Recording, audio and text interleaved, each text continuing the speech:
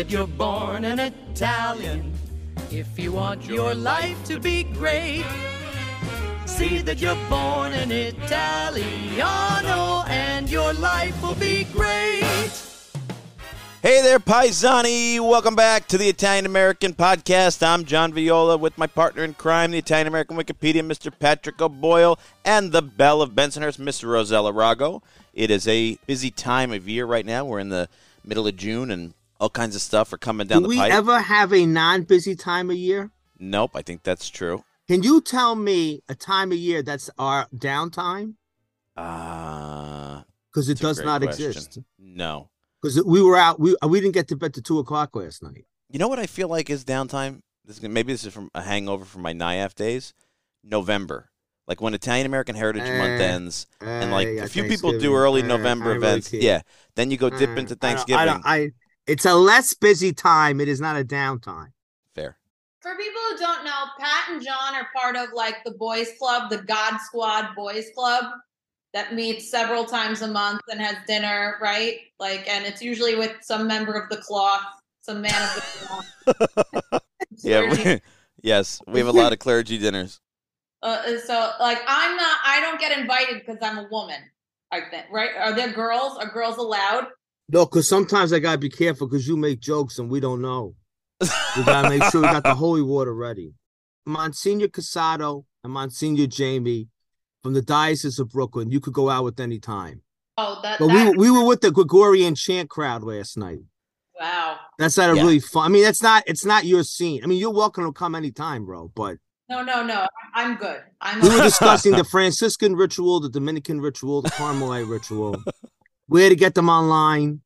But, Ro, I would never, ever, ever, you are the shining diamond in our diadem of this podcast. I would never, ever, ever want you to think that you were not invited out, even when it's what'd you call it, God Squad Boys Night Out?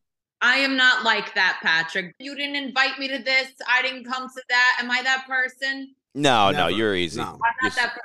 But just in case you guys were wondering what wild and crazy guys that John and Pat are in their private time, this is it. It's true, Rob. We had a 2-hour mass last night for the Feast of St. Anthony, and then Pat handed out blessed bread, and then we started dinner, like, mass started at 7, we got out of there at 9, we got to dinner at 9:30 with 2 priest friends of ours, one of whom is European, and was completely ready to eat at like 10 o'clock, and I was dead. I was exhausted. John, everybody kept asking me, is John at the game? Yeah, because your team, the Florida Panthers, were up for the Stanley Cup. And I said, no, he was out for mass with me. Yeah. And then we went to dinner with Priest. He was praying for Everybody was like, well, did John go? Yeah. Everybody was thinking that you were down there on the ice. But no, John. No. Even when your personal family team was up for the Stanley Cup, you were in the Italian-American trenches. That is true. Which is either an indication of our interests or your dedication. I don't know. I don't know. Or Either something way. wrong with me. But I thought it was funny when people asked me. They're like, wait, he didn't go to the game? I can know.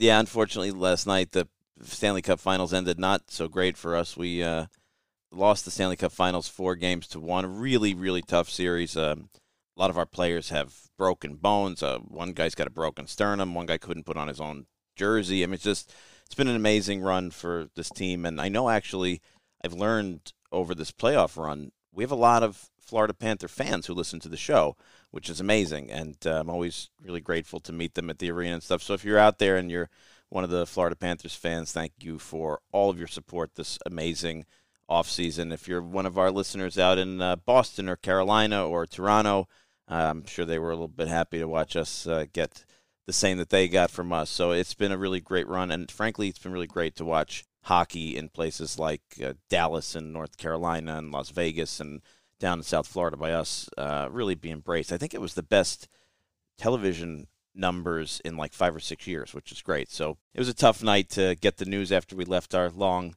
European dinner, but I couldn't be prouder of what they've done. And listen, John, you guys went so far. Yeah. As an expansion team. Yeah. I mean, you should be really, really proud. I mean, listen, everybody wants to go home with the cup. I understand that, but really, you guys did a spectacular job. Yeah, you know, for me, honestly, like the only thing, I mean, I obviously our fans, I root so hard for our fans. They've been there even longer than the 10 years that my family's been down there. They've been through ups and downs with this team in a unique place and a lot of mismanagement, even on our part, a lot of mismanagement.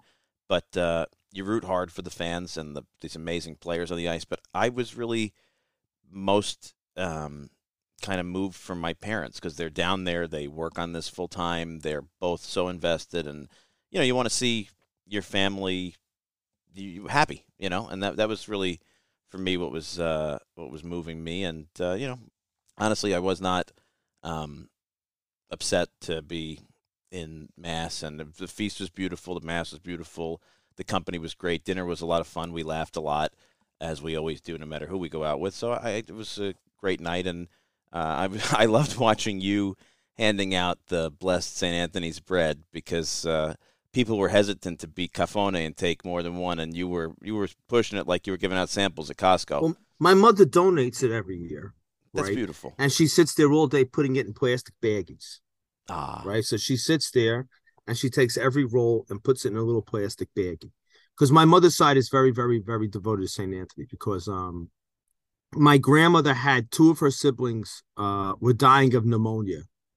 And my great grandmother made a vow to St. Anthony and they survived. And at that time, they had what was called, it still exists, but in a much, much more limited form. Votive habits, abiti votivi, which were you'd make if a saint interceded for you and you got a miracle, you would dress the child as the saint every day until they made their first Holy Communion. So my grandmother's brother and sister were dressed every day as St. Anthony. Wow. Until they made their first Holy Communion. And my grandfather had a burst appendix in the 70s on Christmas Eve. And they rushed him to the hospital. And the doctors said to my grandmother, called he's not going to make the night. Like, he's not going to make the night and start making arrangements. And they renewed the vow to St. Anthony, and my grandfather was fine. Wow. He made it out. So that's why my mother's side, we never ate meat on Wednesday. That was part of the vow that my great-grandmother made for my aunt and my great-aunt and my grand-uncle when they had the pneumonia. So, yeah, my whole life I never ate meat on Wednesday or Friday. But my mother's very devoted to St. Anthony. We all are, and she donates the bread every year. But why am I telling you all this? I was begging people to take the little rolls. So St. Anthony, I know there's a lot of viewers out there who don't know the backstory to a lot of these traditions. St. Anthony is, he was kind of like the patron saint of poor people. People know him for lost articles. He's known for things that are lost, but he's also known for sick children. He's known for feeding the poor. So people would donate bread for poor people on the Feast of St. Anthony, or they would donate bread to the church, and the church would bless the bread, and then people would give donations for poor people, and they would get the bread as kind of like a favor. But if my mother will ask me to guesstimate how many people are going to be at the Mass, and if all the bread doesn't go, I get crucified for miscalculating the number. You were hustling. You were like a car salesman. So I have to figure out. So I'm not going to say we had extra bread. People went home with multiples because people have big pocketbooks, and I said, fill your pocketbooks up. Nothing makes an Italian woman happier than someone telling her, go fill your pocketbook up with something. Yeah. See, Ro gets it. So I told all these people leaving Mass, take the bread, fill your pocketbook. Take your bread, fill your pocketbook. Because the last thing I wanted to hear was returning the 3 baskets and having to hear, why did you order 200? You should have ordered 150. Now we have 50 left over. The bread's going to be stale. What am I going to do with this bread? It's blessed bread. I can't throw it out. You think a homeless shelter. So to avoid that mental, what's the word I'm looking for? Gymnastics, I made sure I went home with 3 empty baskets. And I could say, Ma, it all went. So that's why I was begging people, not begging. That's why I was strongly encouraging, John. Is that the word you want to use? Yes, strongly encouraging. Strongly encouraging people to fill their pocket. Because, I mean, I would say my number was 75% accurate. Yeah, you were close. I was pretty close. Yeah. But bread's not like a box of macaroni. You could put it back on the shelf. No, it's got to go. It had to go. So I was telling this. I never seen so many happy Filipino ladies in my life. Yeah, once you said put in the purse, that was a big because thing. I don't think they thought that. The Italians understood that. You were definitely the sexiest man in that room last night. Thank you, Ro. I try. I try hard, Ro. I gotta represent. I was feeling for you, man, because I was at the Belmont Stakes this weekend. Ugh. And then I was thinking, Minky, the horse. I hope the team. Then there was the team and the horse. It's a rough week for the Violas. I was sad. It's a rough week. Yeah, we came in second at the Belmont. You can't cry about that. But shortly thereafter that night, we lost at home. So yeah, it's been that's the thing about it. You guys have a horse win the Triple Crown. It's like, don't you know, the expectations are high. The bar is high now.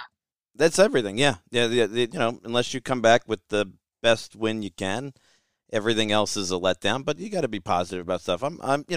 I think all the time we're so blessed. I'm so blessed. My family's got health. There's nothing. Everything is in perspective, and I try to find the good in things. And it's you always get another bite at the apple. Thank goodness. So it's been quite a week for the sporting side of my family. But on the good side, we're freshly back from Italy, which was amazing, and get to enjoy kind of all the residue of that and spend time with family. And as you guys know, big part of my trip was time at my father-in-law and mother-in-law in their village, or my father-in-law's village in Abruzzo, and it's just become a big part of my life and identity, and my relationship with Italy is my time in this region that I really didn't know very well until I met my now wife and her Abruzzese family. And John, can I interject a moment for the record? Yeah. For the record, you're much more into that town in Abruzzo than Nicole is.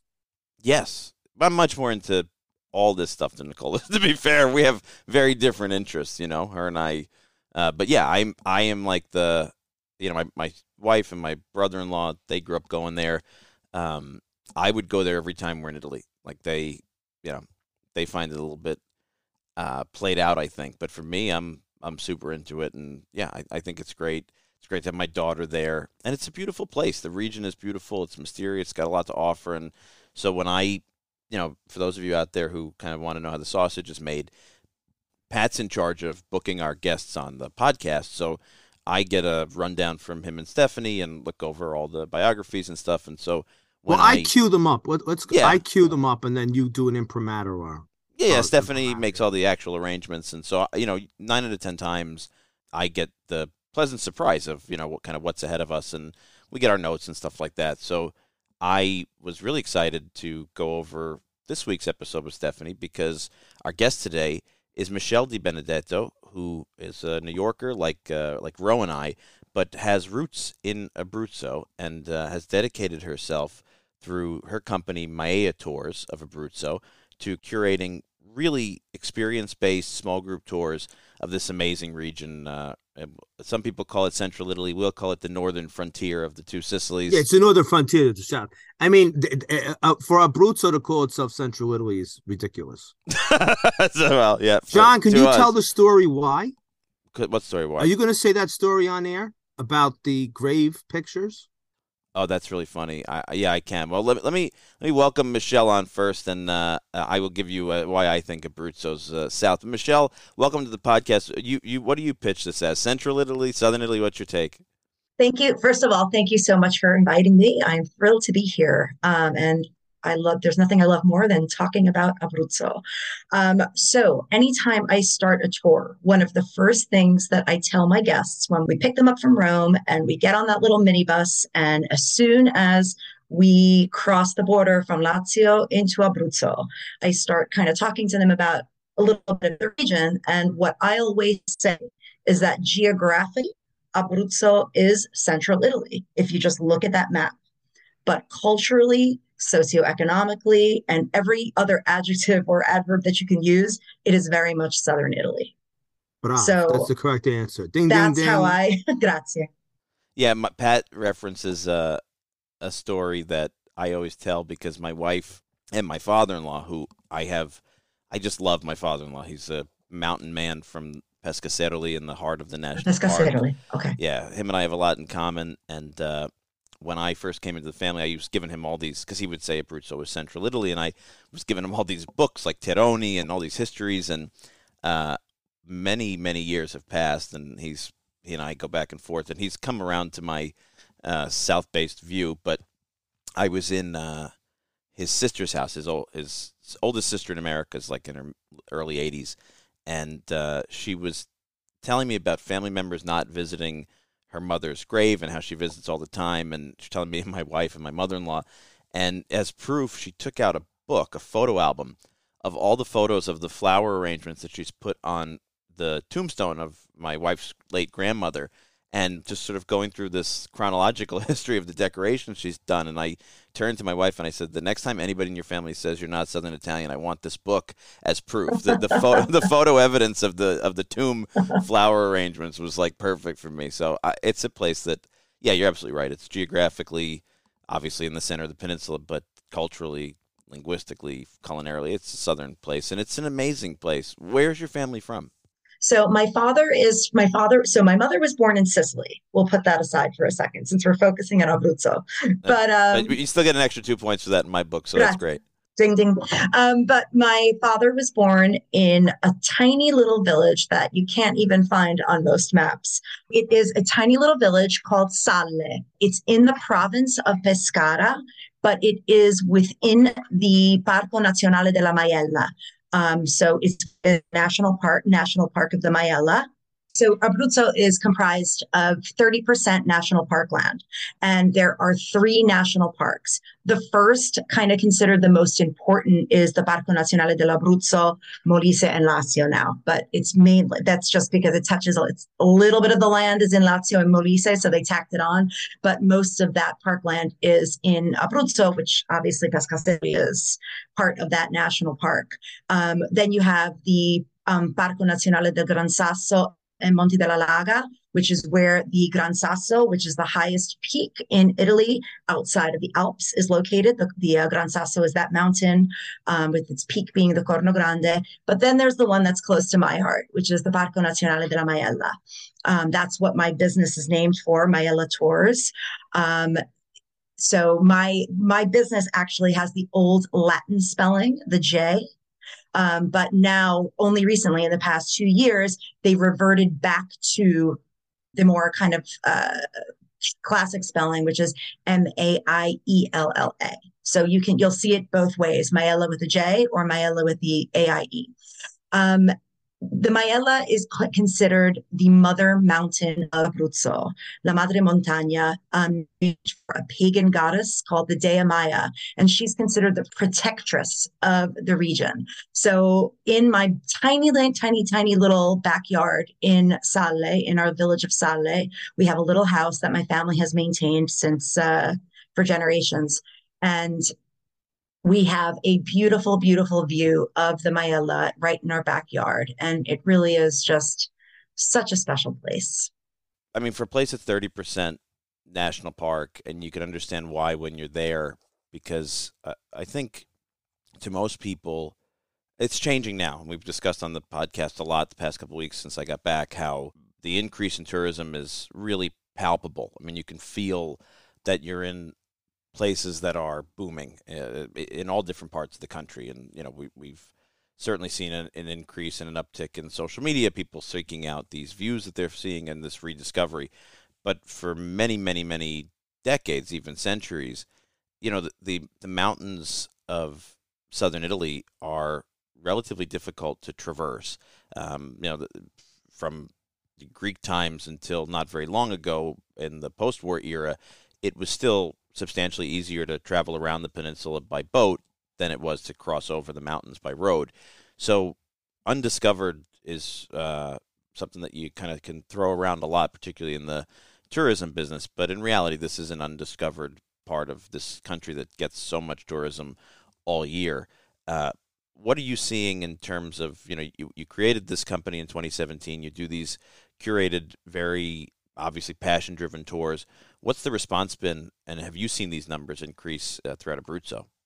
So we aren't yet seeing an increase in Americans visiting Abruzzo. When you visit Abruzzo, and there has been a slight uptick in tourism. However, you can still go to Roccocalascio, which is this fortress within the mountains that is, it's the highest fortress in all of Europe. At around 1,500 meters above sea level. So if this particular landmark were in Tuscany, was near Naples. There would be tour buses lining the roads, and you would not even be able to get up there without kind of weaving your way through crowds. In Abruzzo, you can go on a summer day and be the only group there.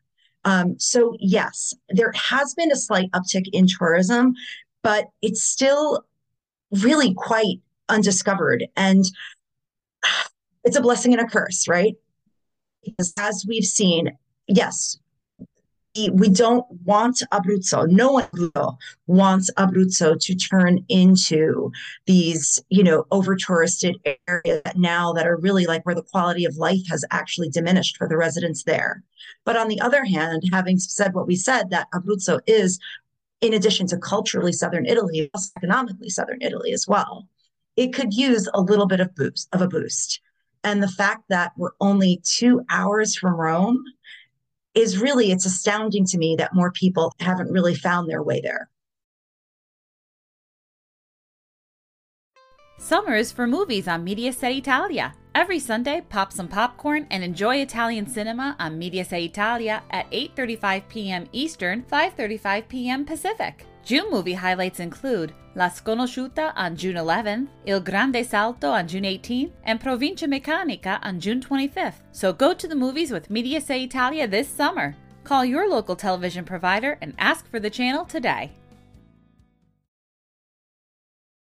Yeah, I couldn't agree more. I find it really astonishing. Like, first of all, if you're a nature lover, it's incomparable, right? I mean, first time I went to Pescaceroli in the Abruzzo National Park, we pulled up and it looks like a Swiss village. It's all alpine. It smells like every fireplace is on constantly, even in the summer. It's just beautiful. The fresh air, everything is amazing.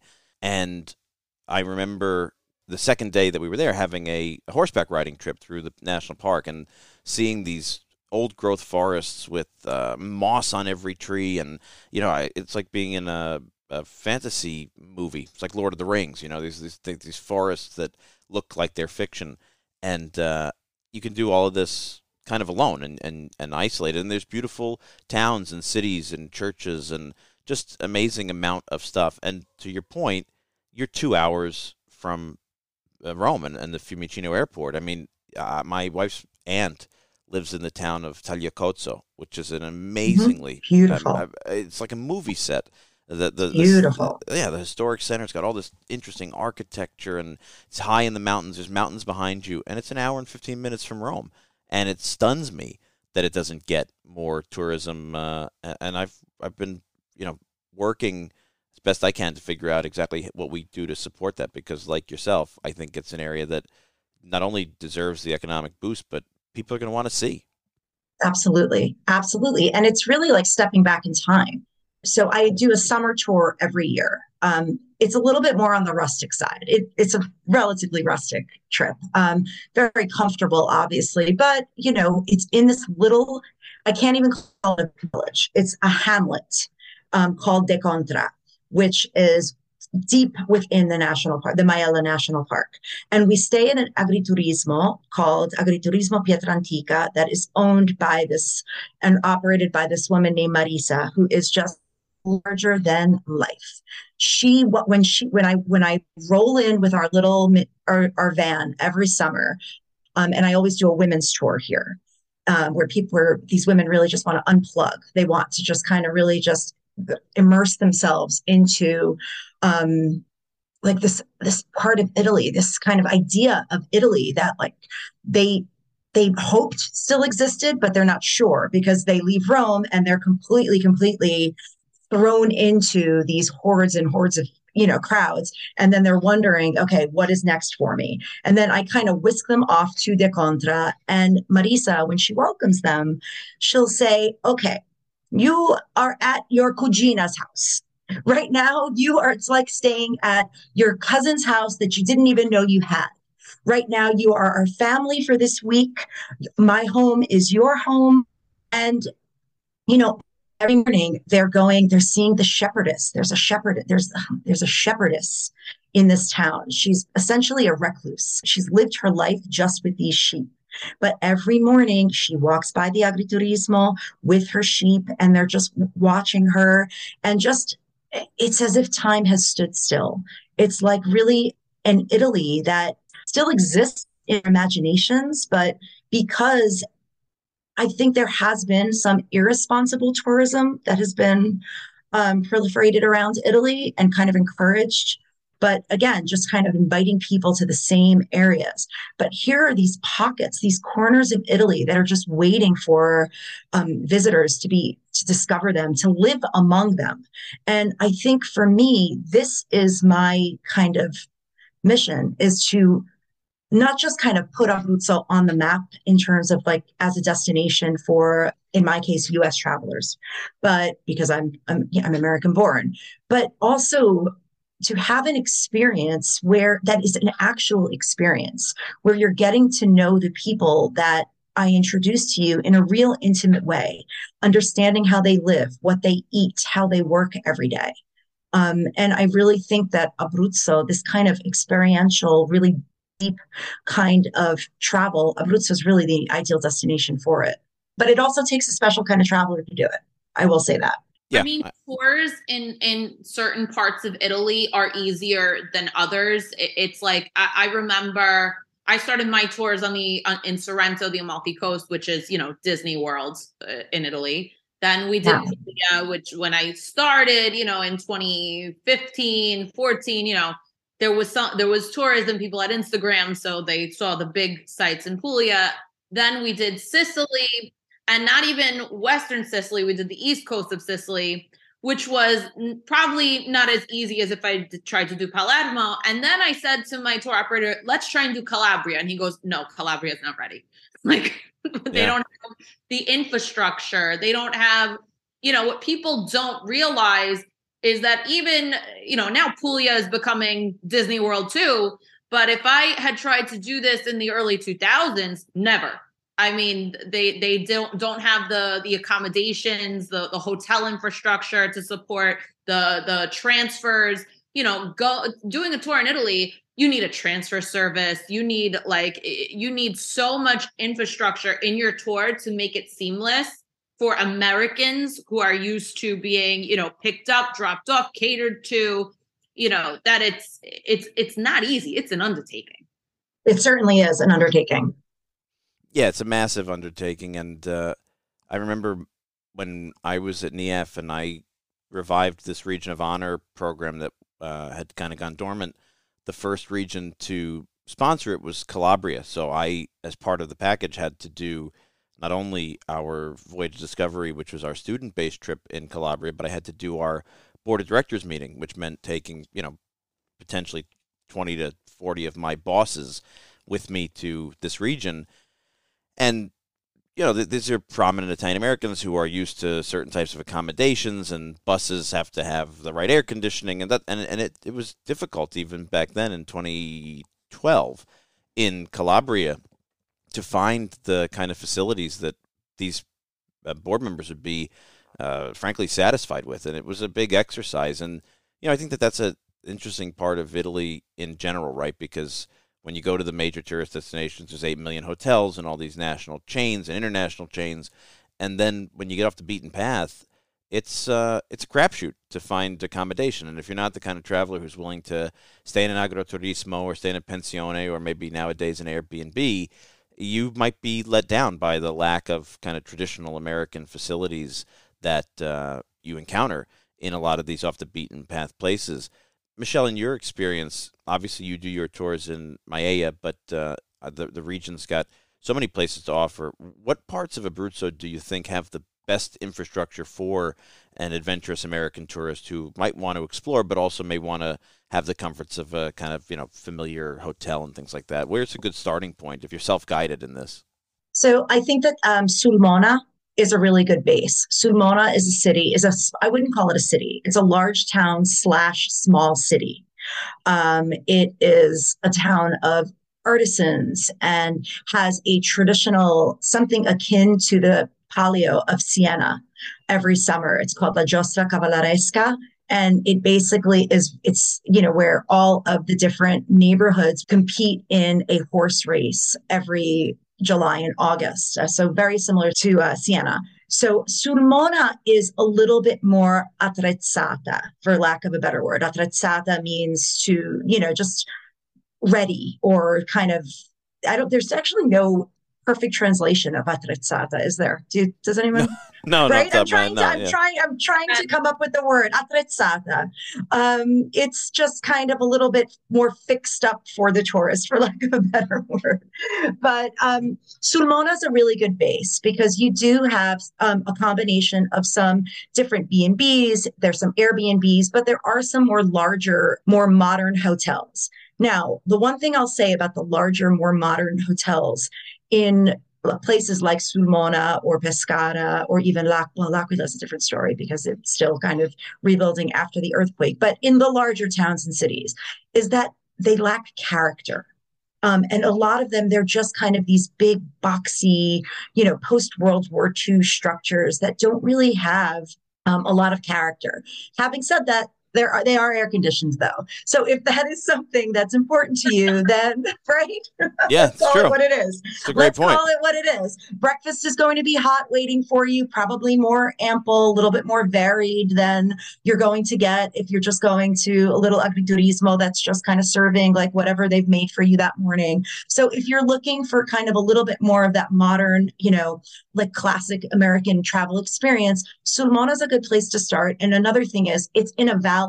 So it's flat. So you can have a car, and from there you can use it as a starting point for all three national parks because it's at the base, and then you're very close to the autostrada to get to the coast as well. You have towns such as Scanno, which is called the Pearl of Abruzzo, right nearby. You're not far from Pescaseruli, for instance. But Pacentro, which is one of the Borghi più belli d'Italia, part of that consortium of like the most beautiful villages in all of Italy, is in Sulmona. And then there's so much to do there. There's nightlife as well. That's the challenge for me sometimes when I plan. So when I plan my tours, and I do about 3 a year right now, the summer tour is the most rustic one. The others are a lot more modern and have some more creature comforts. Having said that, I do tend to stay away from the larger hotels and even the larger cities because, like I said, I'm really trying to push my clientele that actually contacts me. It's very word of mouth. So they've contacted me because they've been following me on social media, for instance, or they know a friend who, Michelle took them to this amazing place called Abruzzo. I want to go. It's a real kind of off the beaten path destination. Having said that, I also attract the traveler who's already been to Italy 3-4 times and now is kind of like the Italophile who's trying to get a little bit deeper. So for those people, I really want to have them stay in these family-owned properties, whether it's more rustic like Marisa's Agriturismo, or a little bit more modern like my friend Francesca's Dimora Storica, which is kind of like an antique palace that they've restored, and they've actually added air conditioning and all modern amenities to all of their rooms. But they're located in these little villages where there's not all that much to do at night. So like we'll go out to dinner, and then, that passeggiata doesn't really exist in some of these smaller villages. So for instance, for that traveler that wants to make sure that they want to travel independently, they don't want to really do a tour where places like a Sulmona, they have that kind of vibrant passeggiata scene where they can go out to dinner in the evening and not have to drive around at night. That's, I would really recommend Sulmona as a nice base. And Sulmona is also famous, at least in Italy, for the manufacture of confetti, the Jordan sugar almonds that we all give away at pretty much every event that you have people over, right? I mean, it's a big part of their identity, right? Absolutely. But it's taken to a level that we as Italian Americans have never even seen before, because it's actually turned into art where they'll prepare butterflies with Jordan almonds, flowers. And when you get to Sulmona, the main corso is lined with stores selling these confetti. And you'll see big bouquets of flowers that are basically confetti, bumblebees, like I said, different little animals. And it's really just this beautiful, colorful place. And it's a really good kind of like way to kind of introduce yourself to Abruzzo. And also, Sulmona is only about an hour and a half from Rome. So it's a very, very easy, even if it's a day trip or an overnight, it's very, very easy. Yeah, another area that I have discovered by accident, Nicole and I had a friend of mine who got married in Italy, and he and his wife chose to get married in Lecce. So we made our way down to Lecce, and then we were going to drive back through Puglia and a little bit of Molise and visit Nicole's aunt and then go on to Rome.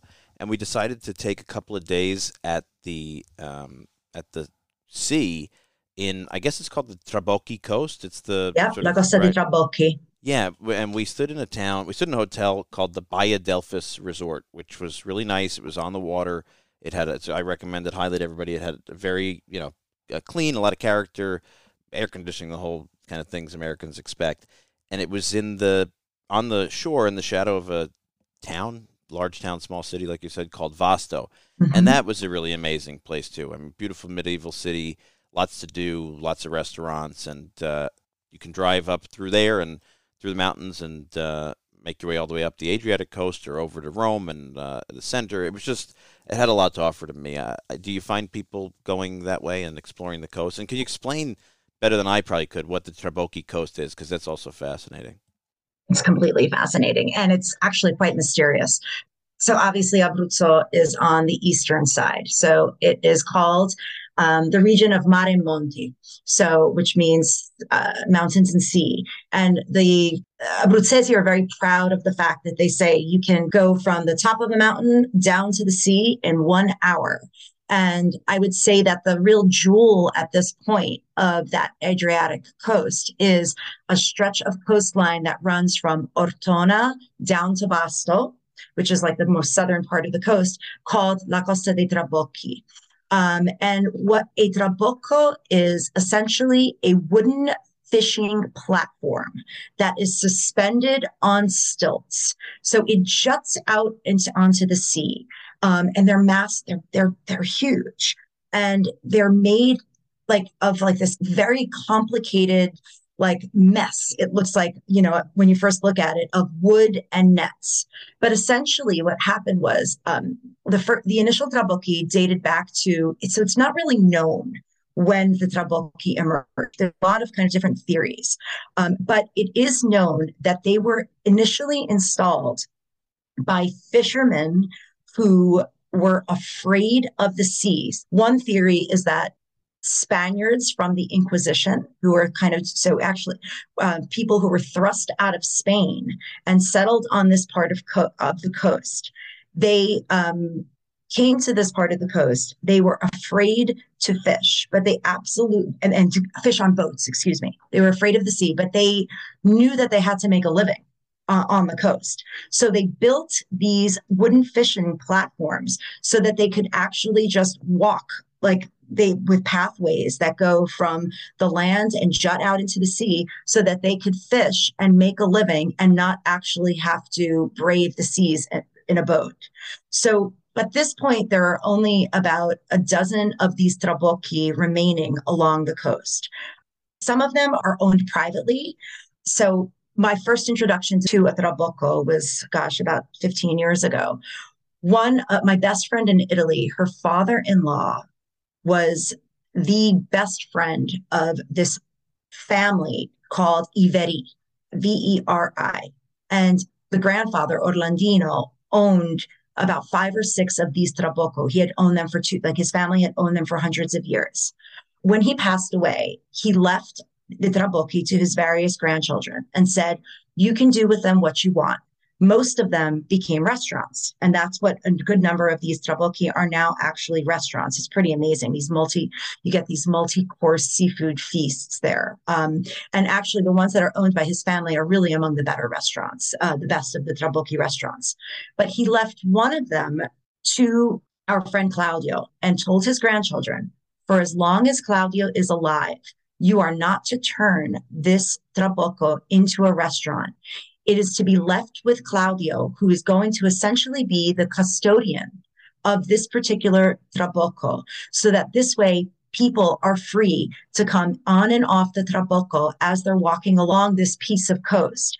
because I want people to see the way that the trabocchi were used in the past. So what you can do is if you're just kind of walking along the Via Verde, you can go on to Claudio's Trabocco. He's always there on the weekends, and he'll show you around like a Trabocco that hasn't been transformed into a restaurant and show you how to lower the nets, how to fish with them. So you can really understand kind of like the original purpose of the Trabocchi.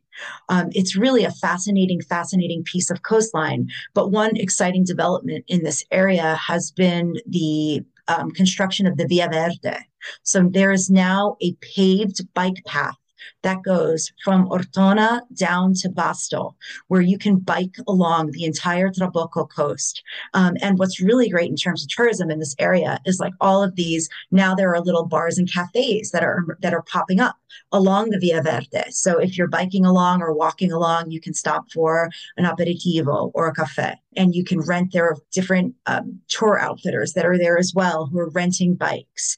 So this is really kind of, I will say that this is a part of Abruzzo that is starting to really kind of emerge and become, to go back to that word, attrezzato for different tourists. And it's always one of my guests' favorite days is when we spend it on the coast.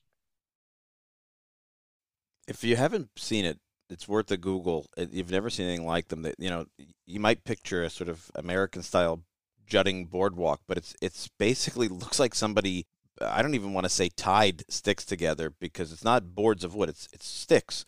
And they defy logic that they survive out there, and they're really, really fascinating. And we had an amazing time in Vasto, and Lanciano is the home to a very important Eucharistic miracle, another amazing medieval town. So exploring that side on the Adriatic, the eastern side of Abruzzo, is another definitely destinational opportunity for people, because I'm glad to hear that there's so much going on to develop that, because it's a unique place, and some of the more beautiful, unspoiled portions of Italy that are left, I think. And what's incredible is that you can be on the beach, you can be swimming in the Adriatic, and from certain vantage points, you can look up and see the Majella mountain. Yeah, it's crazy. That's from wild. The beach. It's really just wild. And the cuisine is actually quite interesting because of the trabocchi.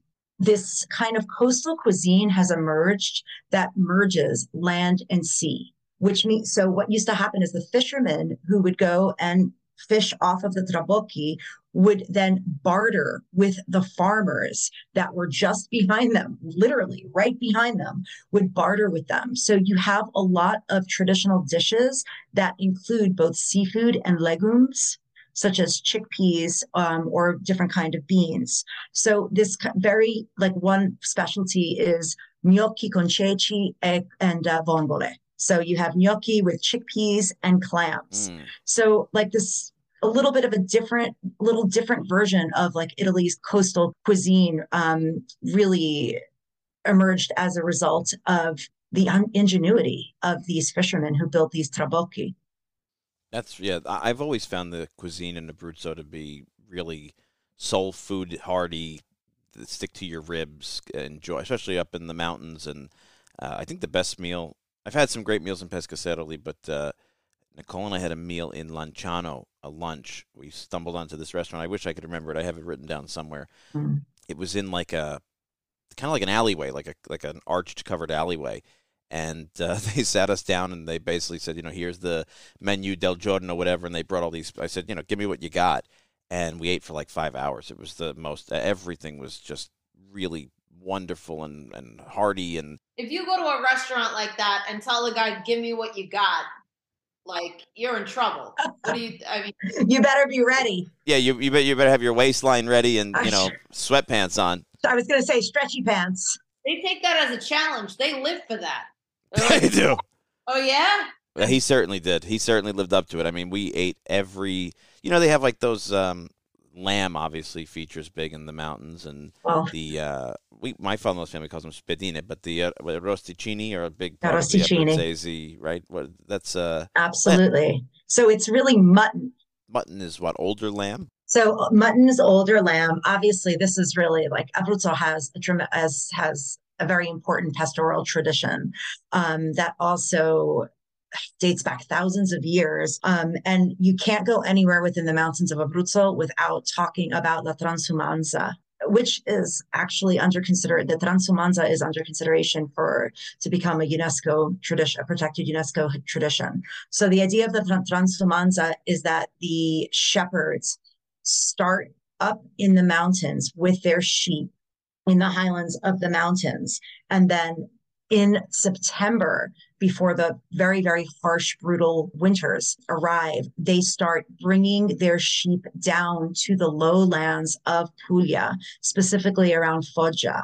And then they spend the milder winter in Puglia, and then they make the journey back up in the spring, back up to the mountains, so that the sheep can return to the mountains and the shepherds could return to the mountains to spend the milder summer and graze on those mountains. And actually, there are a few churches where the windows are actually quite low. They're actually kind of like so that you can stand up and just look directly into the windows, because those churches up in those kind of shepherding villages, the shepherds used to stand outside of the churches while the priest would bless them so that they could watch the blessing and bless the flocks as well before they left for this journey. So they would just stand outside with their sheep and they would watch this blessing. So they're really these really fascinating churches that have these low windows, so that this way from the outside, the shepherds could be a part of this blessing before they went off on this transhumanistic journey that they would go on every year.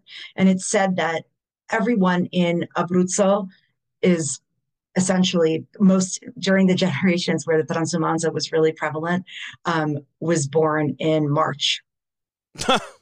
Because somebody came home, right? Yeah. That's right.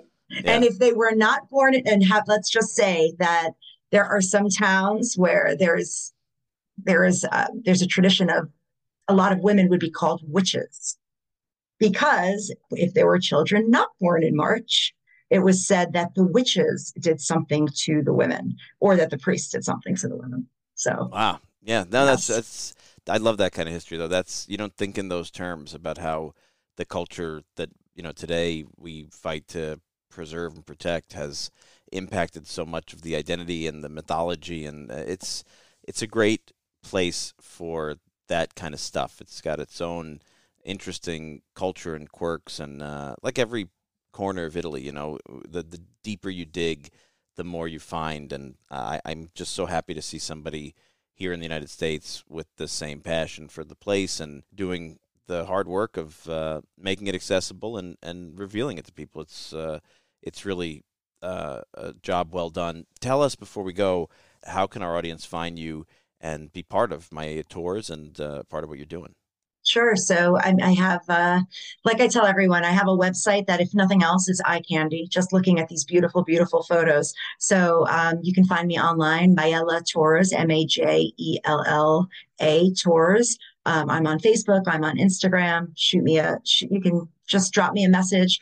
It's actually really fun. I always just get emails from people who say, my grandfather or my great grandfather was born in this village. Can you help me just try to figure out how I can access this place? And I love talking to people who have roots in Abruzzo, whether it's, first generation, second generation, or even further back. Yeah, there's a healthy population spread throughout the country. We always talk about down in Philadelphia and parts of West Virginia and stuff like that. So if you have Abruzzese roots, it's definitely worth a visit. And even those of us who don't can easily, like me, fall in love with this amazing wild place that's got so much to offer. And it's so easy. It's so easy to get there from Rome. Truly, it's not, listen, Calabria's remote. It's hard to get to. Calabria is not easy to get to. I understand the challenges, but Abruzzo is so easy to get to from Rome. You can definitely take a couple of days from your kind of like grand tour of Italy to kind of get off the beaten path and reach it easily from Rome. Yes, absolutely. And you're going to find something that is totally unexpected, and many of your friends at home, if you're still doing the Kodak slideshows, you're going to shock a lot of your friends with the beauty of the scenery and the people and the traditions and the towns. And there's just so much to unpack, and it's only a couple hours drive from Rome, and easy to get yourself down to if you want to discover it. So when are we going to go on a podcast tour? I'm dying to do that. I'm dying to do that. That would be like my dream. I especially to do a tour in Abruzzo because our listeners deserve. I mean, we have a lot of Abruzzese listeners, but they deserve to see something off the beaten path. So I don't know, Ro, maybe we could pull it off. I think we should go to where we're all from, experience each other's cultures. That would be amazing. You know? That would be. Of course, I'd have to whittle down between the 4 options that I have. All right, yeah, you got to condense, but that's Povero. Yeah, I know. I got a lot of backgrounds to choose from. Yeah, Pat could do the Val di Diano and the Cilento coast, and Ro, I mean, you are Miss Puglia. Yeah, and I also got, like I said, I also have the Sorrento coast, Naples. Got a lot to Sorrento offer. Coast. I hit the genealogical lottery. That's true. I expect a parade when we visit San Mango. Oh, they have a piazza ready to dedicate to you. You know that, right? Well, I expect nothing less. No, you'll get a great reception. The band, the church bells will ring. Yeah. Yeah, let me tell you something. You could go anywhere in Italy. You will never, ever get the reception that San Mango will give you. For Ro. Better than Mola. Absolutely better than Mola. Mola hates me. I mean, you're never a hero in your own country. That's absolutely right. You're not. That's very true. Well, I've been saying it in a lot of episodes lately since I came back. I think it's well worth pursuing. I think our audience would love it. And I hope they would join us, and I hope they will pick up the opportunity to join Michelle and see Abruzzo, because you will not regret it. I promise you, from every experience I've had, it's a really wonderful place, and you'll meet a lot of people who are forte gentile. So we hope you've enjoyed. We hope you're inspired to visit Abruzzo. Thanks for listening, and we'll see you next week. Da, da, da, da. Da, da, da, if you want your life to be great, see that you're born an Italiano and your life will be great. See that you're born an Italiano.